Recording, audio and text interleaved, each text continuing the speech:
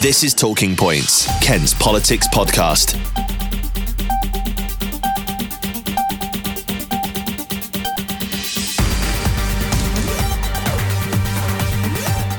Hello and welcome to another episode of Talking Points, Kent's politics podcast.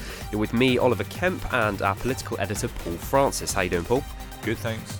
So it's a week of interesting developments throughout Kent. We had a racing gambling advert, Lib Dem scuffles, and a cat standing in Medway. I think it's safe to say it's been a very interesting week in politics. We of course now know who each candidate will be in every area of the county standing for the general election on the 12th of December. We'll be talking about some of them in today's episode, but if you want a full rundown of who you can vote for on December 12th, you can find everything you need to know at kentonline.co.uk. And now our bosses will be happy because we plugged the website. It's always good to keep the bosses happy. Exactly. So, Paul, give us a little bit of rundown on what you've thought about the last week in politics in Kent. Well, it's all been about Canterbury really since the election was called, and a kind of bewildering series of events, in fact, that I've never really experienced in any election campaign, involving candidates standing, candidates not standing, candidates apparently disappeared over mountain ranges, unable to confirm whether they're standing or not. So Canterbury has definitely been where it's all at in the first full week of the campaign. I mean, Paul on Politics, your show on KMTV, ended up being sort of the centre of it. We talked about it last week. You had Tim Walker on, who was standing for the Lib Dems. We had Rosie Duffield on, and obviously there was a bit of a discussion there on why hasn't there been a pact made in this area, bearing in mind Rosie won, but it was very marginal last time. It was a historic win for Labour in Canterbury, and Tim Walker sort of discussing, no, we're still going to stand because we're the only party that is the beat Brexit party, and now we saw him drop off and decide to stand down. Yes, and we shoulder some of the blame for this, I think, or shoulder some of the responsibility. Because just a bit of background to what happened, we had, as you say, the Rosie and Tim on the show, and after the show, Tim was going back to Canterbury, and Rosie, who'd arrived by train from London, was going to get a train. So Tim very chivalrously said, "Oh well, I tell you what, why don't you get a lift with us?" So Rosie accepted, and they ended up having a longer than expected conversation in the car because there was some traffic jam along the M2. And it was at that point that Tim decided he didn't really have the stomach for the fight. So having stood for all of about a week, he then decided to throw in the towel. And that led to a certain sense of panic in the Lib Dems quarters.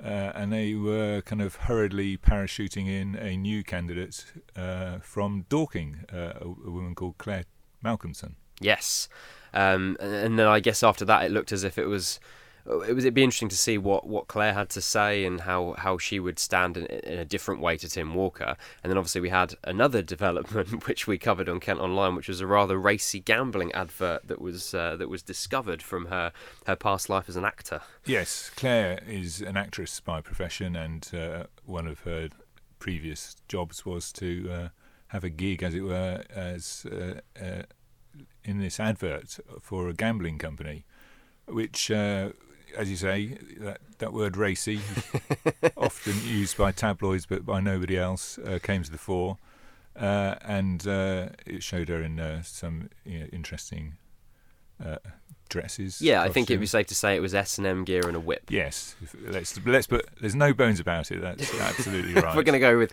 exactly what it was. Let's not dance around the description. No.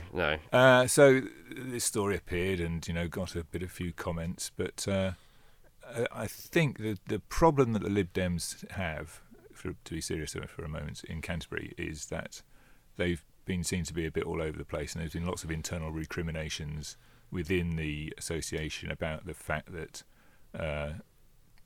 they've had to find a replacement, and the National Party apparently insisted that there should be a candidate, whereas there was a lot of feeling that the Lib Dems perhaps ought to stand aside to give Rosie Duffield the best chances of retaining the seat. So it's all got a bit messy for the Liberal Democrats, but it's also got a bit messy for the Brexit Party, because they too have had some difficulties in Canterbury. Their candidate, Owen Prue, was amongst the candidates that was nominated, well, he wasn't nominated, but was picked by the party and was going to be the only constituency in Kent where there was going to be a Brexit Party candidate. Now, come Friday, or Thursday, I beg your pardon, when the nominations were published, we saw that his name wasn't on the list of candidates for Canterbury. And we've only just been able to establish a little bit about what happened there. He says he decided not to stand, sent a long open letter explaining his reasons, although not in a terribly coherent fashion. But basically he was saying he decided to stand aside because he was alarmed at the prospect of Jeremy Corbyn becoming leader, and he wanted people to back the Conservative candidates, Anna Firth. That's put it very simply. His letter has lots of literary allusions and it's slightly more cryptic than that. But he tweeted out that the reason he stood aside was because he wanted a Conservative government and felt that Jeremy Corbyn wasn't the right person to lead the country. So it's kind of in, out, do the hokey cokey, all in Canterbury. Yeah, it's becoming, and obviously in the last general election, it ended up being one of the national stories that kind of put the general election into Kent on a national scale, and could potentially do the same thing again. It certainly ended up being a lot of our focus in the last week because of so much that's going on. I mean, just slightly going back to, not wanting to take it down a level, but going back to the Claire Malcolmson video. Yes, let's bring it down. Let's bring it down. Why not? Monday morning. I mean, there's been discussion on whether this might damage her credibility, and she even said when she was asked about it, this could damage my credibility. Yeah. I mean, do we think that's what's going to happen? Well, I think, how prurient are we going to be over this sort of thing? It was a job. She has to make a living. If she's not getting acting roles, lots of actors do this kind of stuff. Nothing unlawful or illegal was taking place. So, maybe it's a little bit of a fuss about nothing, but and also let's be honest about it. It might be the sort of thing that might win her a few votes. Yeah, I mean, if you're looking at the Liberal crowd, who and let's be honest, it's perfectly fine to make a living. She's not done anything illegal here. This was just a job. Yeah. There are worse things that candidates have done. Exactly, far worse things. So I think it'll be interesting to see if that does affect it. But then I suppose when it comes to who wins votes on the night, it's going to be very difficult to come to any conclusion as to whether that's affected her campaign or not. Anyway, really. I think if there's going to be any impact on the Liberal Democrats, it is the fact that they've had to parachute somebody in at late notice who doesn't know the area, is not embedded in Kent, has no real Kent connections at all. And for the Liberal Democrats, that's a big thing for them. Is they, as it's sometimes said, they're a bottom up rather than a top down party. But they've had to deal with an unexpected turn of events and have probably ended up with a candidate who is going to do far less well than Tim Walker was going to do. But let's bit of balance. Tim Walker was also not from Kent and was an outsider. Well, this is the thing about your local MPs. You presumably want them to understand the area, know the area, so they can best represent you and help improve the local area, not just being parachuted in. And most parties have done that in Kent. They have got local candidates. It's quite unusual to have candidates installed at that late stage, like 24 hours before the nomination papers were. Yeah, that's particularly so late notice. The local association members, activists and supporters within the association were apparently very unhappy, or a lot of them were very unhappy about it. And again, just a bit of background. Just so happened that the constituency party was supposed to be having its annual general meeting last Thursday, timing wise, and had suggested that it be cancelled because they were going to be busy with lots of other things. I can't think what that was a reference to. But I gather from my contacts that went down like a proverbial lead balloon because they realised that activists and association members would want to give vent to their feelings about the whole sorry episode. Talking Points, Ken's Politics Podcast. So a report came out today. It's been reported on a number of different areas of the press about how Muslim voters could swing certain marginal seats in the country, and one of them was Canterbury. I mean, it seems like Rosie Duffield's been pretty good with the Muslim community. She's been turning up to a lot of events, and the chair of the Muslim mosque in Canterbury told me that the previous person who was MP, Julian Brazier, never turned up to any events, therefore felt perhaps there would be some more votes on the cards this time around for Rosie Duffield from the Muslim community in Canterbury. I mean, how important do you think some of these different communities might be to marginal seats like that? Well, in Canterbury, they could make the difference. We all know there's going to be it's going to be a fight for every vote. And, last time around, the student vote was credited with helping Rosie Duffield win. It's difficult to assess the kind of the potential impact of that, other than to say that, every vote is going to count in a way in Canterbury that doesn't necessarily apply in other constituencies. It's the student vote. I mean, this was a conversation last time, wasn't it? It was the idea that the only way that Rosie won was because there's such a strong student population in Canterbury. You have 3 universities there, and the conversation swapped a little bit this time round because of the time of year that the election's taking place. We have December the 12th, which is traditionally right at the end of term for universities. Major hangovers all around. Major hangovers, yeah. Just final part of the term, getting excited for Christmas. And there's the idea that where are the students going to be at that time? Are they going to have gone home, and are they going to have registered in the right places to vote? And will that actually affect the turnout for young voters? Yeah, I mean, I think that you've touched on the issue there, is that timing-wise is possibly not going to have the same significance as it did last time around. Tie in with the fact that it's dark days, shorter daylight hours, and students nursing potential hangovers might be even less inclined to venture out. And as you say, you might actually have gone home by that stage. University terms end on specific days, and it's not uncommon for students to disappear 1 or 2 days before that. So I don't know is the answer to it. Yeah, so it's a good conclusion. I mean, who does know? That's always our conclusion. But I mean, it's going to be interesting to see. This is Talking Points, Ken's Politics podcast. So, Paul, Tunbridge Wells is another area that I think we wanted to briefly touch on. Yes. As a place of focus for the election. Yes, on paper it looks like a very safe seat for the Conservatives, and the incumbent MP Greg Clark is standing. And what's interesting about this seat is that the Liberal Democrats, who came third in 2017, regard it as, in jargon, as a seat in play. It's very sporty. Yes, which means effectively they think they've got an outside chance of causing an upset in the kind of same way that they did in Canterbury in 2017. Now, I was venturing out, or was planning to venture out to the constituency on Saturday to speak to a couple of people, including the Lib Dem candidate and the Labour candidate, but sadly got thwarted by poor train connections, so wasn't able to do my kind of research visits and chat to the candidates. I think, my view is that the Lib Dems are, nothing wrong with a bit of optimism and positivism, but I think it would be a pretty hard task to overturn the Conservative majority there.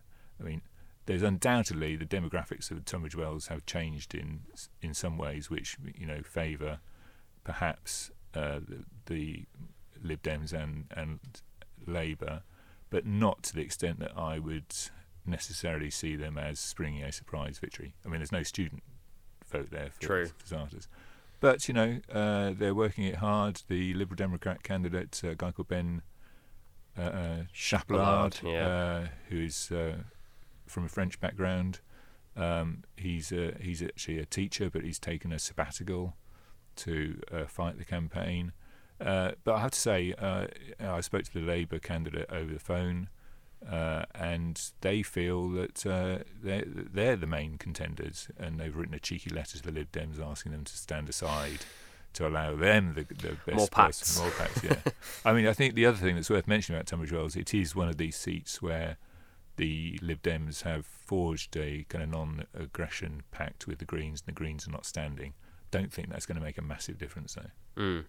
And actually, aside from Tunbridge Wells and Canterbury, we had a little bit of a look today at the number of candidates that are standing in the kind of male to female ratio of potential candidates. Were there much interesting there that tell us that much about the makeup of Kent's election? I think I was going through my head before I actually got down to writing it all in a spreadsheet, and I thought the gender gap might be narrower than it was, and actually when it totaled up, there were still a majority of male candidates, 54 I think to 32 female candidates. But interesting to see that the Conservatives, if they win Kent seats, will return a reasonable number of female MPs. That's that hobnob there that's repeating on you there, Paul. You'll have to fill in while I have a... Yeah, and of course the national conversation, and a lot of what we talked about last night, is the number of female MPs that have decided to stand down on fear of kind of abuse. And things like that. This is the other side of the coin, I guess. So Sevenoaks, if the Conservatives win Sevenoaks, which is probably going to happen, they will have a female MP.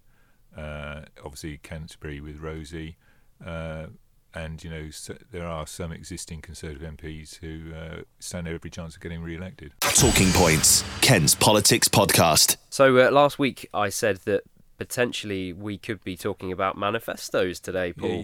You brought forward the publication date single-handedly by saying that the manifestos would be published. That's how many people are listening to Talking This is the power Points. of the podcast. They are. They're already very powerful things.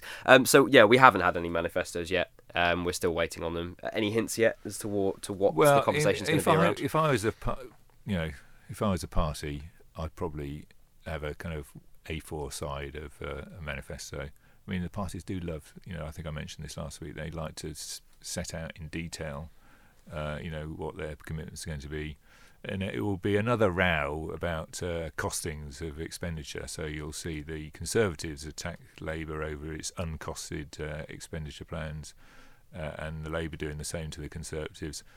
And I think if you went around and asked people what they remember from the manifestos in 2017, you'd draw a blank basically. Even I can't remember what was in the manifestos of 2017. And you're the political editor, so help us all. Yes.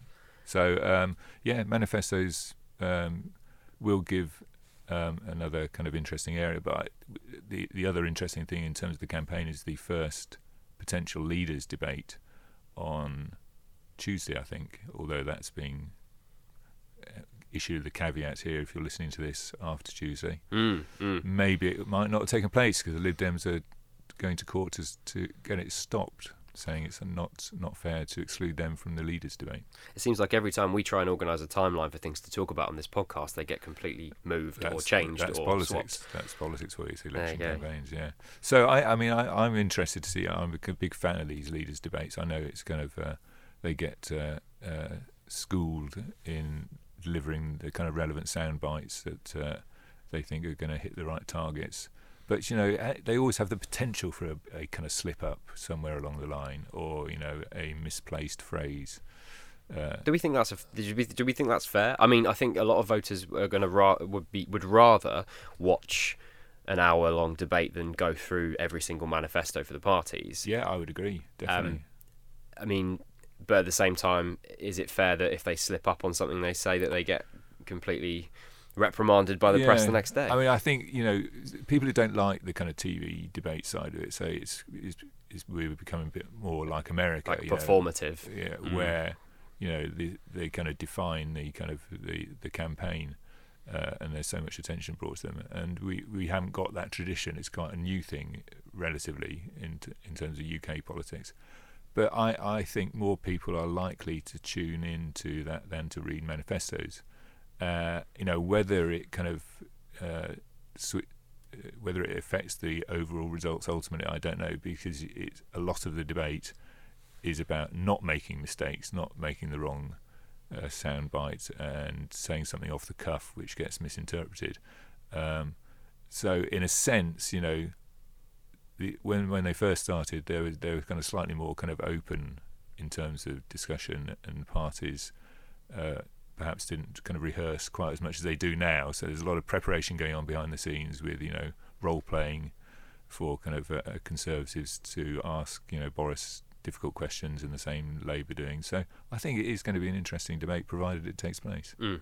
I guess to be confirmed on that. We may be talking about it next week, but we might not be. Yes. I did mention a cat earlier, cat standing. We haven't really talked about that. I don't know how much I'm going to actually mention it, but basically there's a cat standing in Gillingham and Rainham. Yes. So there's that. There is a cat which has generated lots of comments. It's not really a cat, we should say.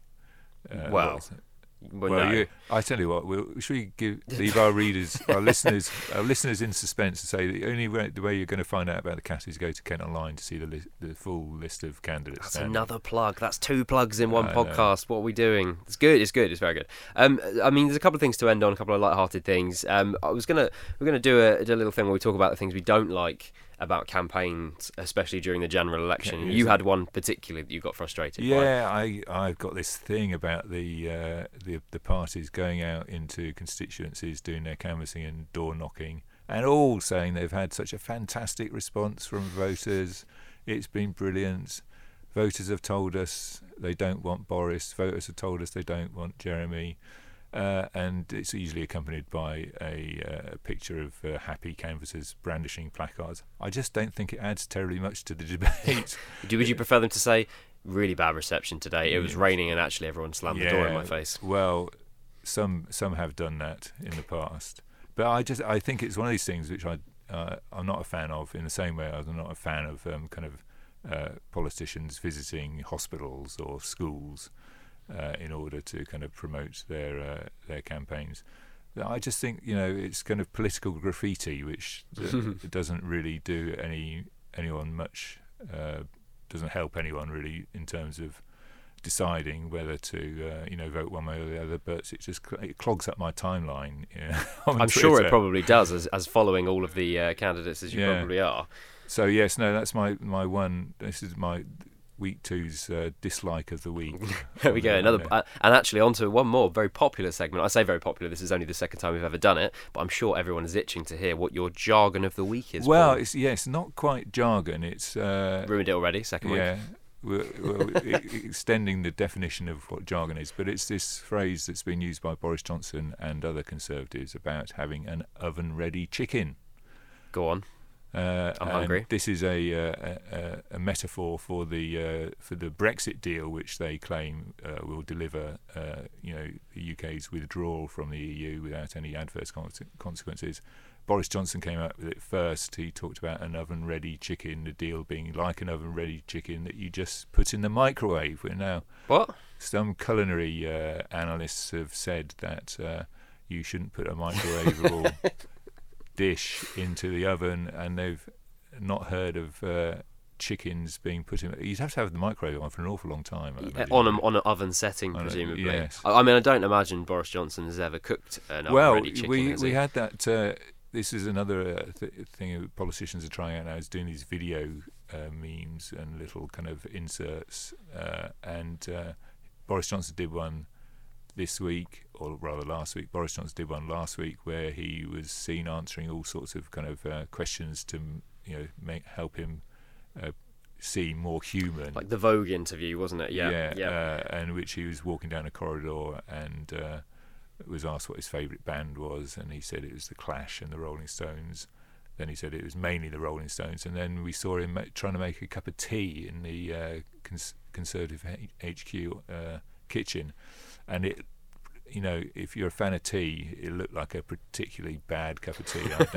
I didn't get any sense that he knew how to make a cup of tea properly, other than he'd seen someone pour some water into a cup and add some milk. You think you'd prep that, wouldn't you, if you're going to go and do one of these videos where it's off the cuff and all that? You'd make sure the PM knows how to make a tea, yes, at the very least. Although, we would probably hate it if they stopped doing these things, because it's good entertainment value to us. It gives us a lot to talk about and laugh at. And who can blame them for trying? I just don't think this one was a particularly successful one. And along with, I think the kind of metaphor of an oven-ready chicken is okay, I guess. Why not an oven-ready lasagna or something like that? Yeah. Why go with? That would be Italian, wouldn't it? So maybe that's what he's going. He's going for poultry because he's saying it's a UK thing, like roast dinner on a Sunday. Maybe he's going to change it to an oven-ready turkey by the time. Yeah, maybe. I think we're going far and far away from the metaphor. We are, yes. But yes, less fewer tweets about people are saying they've had a fantastic reception, and fewer culinary illusions, I think. Some advice. What the campaign needs. Some good advice there from Paul Francis. Thank you so much for listening to our second episode of Talking Points. We'll be back next week with all the developments nationally and locally. My name's Oliver. This is Paul. Thanks very much for listening, everyone. We'll see you. Well, we won't see you. We'll be with you next week. Yeah, if we see you. Well, maybe we'll do a video cast next week then. Yeah, we could. Oh no, that would definitely lose us, listeners. Goodbye. Talking Points, Kent's Politics Podcast.